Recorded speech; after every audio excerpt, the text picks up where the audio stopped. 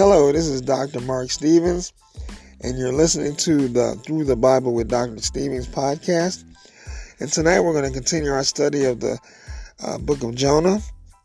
And tonight we're going to be looking at chapter 3.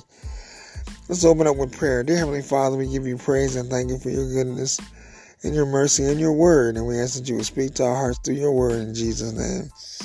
All right, beginning in chapter 3, verse 1. The word of the Lord came to Jonah a second time. Get up, go to the great city of Nineveh, and preach the message that I tell you. Jonah got up and went to Nineveh according to the Lord's command. I'll stop right there for a second. Here we see God giving Jonah a second chance to fulfill the call that's on his life. And often God does that with us. Sometimes it's second and third chances. I know in my own life, I resisted the call to preach for a while, and the Lord required me to give up a few things, and one of the things I had to give up was martial arts. And after I gave up martial arts, and I got the full scope of what God called me to do. And so a lot of times you have to turn your back on things, lay aside weights that slow you down, that hinder you from doing God's will. And for Jonah, his weight was the hatred of the Ninevites. He hated the Ninevites. They were evil people. They treated the children of Israel rotten. They were cruel. They were inhuman. But God wanted to save them.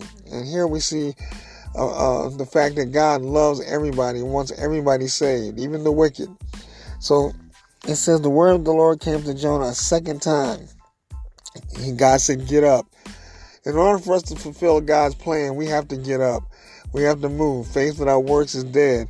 So many of our churches are mausoleums. We come to church every Sunday, we pray, we run around and dance and we shout, we sing praise songs, and that's it. We don't go anywhere. We don't get up. We don't win the lost. We don't go into the community. We don't feed the homeless. We don't visit the sick. And that's where our church is at today. So Jonah, like our church, had to get up and go to the great city of Nineveh and preach the message that I tell you. In order for people to be saved, we have to preach the message that God tells us. In our case, that message is the gospel. The death, burial, and resurrection of Jesus Christ. That's the only message that's going to save the world. Not prosperity, not healing, not tithing. We got to stop this nonsense and give people the gospel.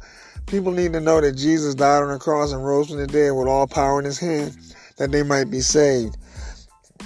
So verse 3 says, Jonah got up and went to Nineveh according to the Lord's command. Now Nineveh was an extremely great city, a 3-day walk. Jonah set out on the first day of his walk in the city and proclaimed, in 40 days Nineveh will be demolished. Then the people of Nineveh believed God. They proclaimed a fast and dressed in sackcloth, from the greatest of them to the least. Now we have to understand something, that when we preach the word of God, it's the Holy Spirit and the anointing that convicts people. But we have to preach it. We have to give people that word. We have to plant the seed so God can get the increase. And that's our job, to plant seeds of the gospel. That's the only thing that's going to get people saved is the gospel. After we preach it, the Holy Spirit will take care of the rest. But our job is to preach it, whether they hear it or whether they don't, whether they accept it or whether they reject it. Our job is to preach it. Okay. Verse 6. When the word reached the king of Nineveh, he got up from his throne, took off his royal robe, put on sackcloth, and sat in ashes. Then he issued a decree in Nineveh, by order of the king and his nobles, no person or animal, herd or flock, is to taste anything at all. They must not eat or drink. Furthermore, both people and animals must be covered with sackcloth, and everyone must call out earnestly to God. You see, when the Ninevites, really, they did it the right way. They were sorry for their sin, they repented, and they cried out to God. And that was true repentance. And they showed it by putting on sackcloth and ashes, by fasting. When was the last time as a nation we did that?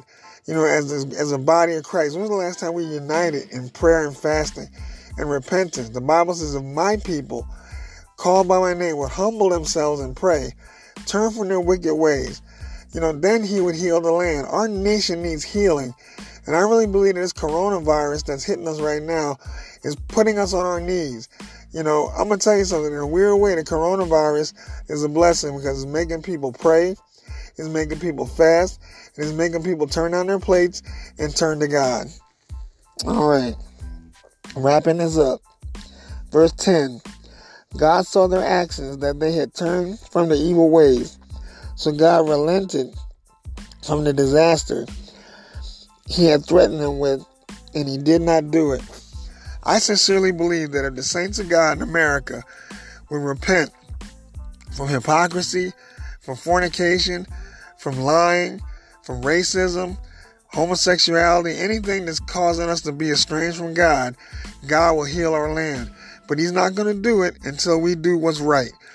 And it starts with us. Preachers, we got to repent. As a pastor, I'm asking God to forgive me and to cleanse my heart and to help me walk upright.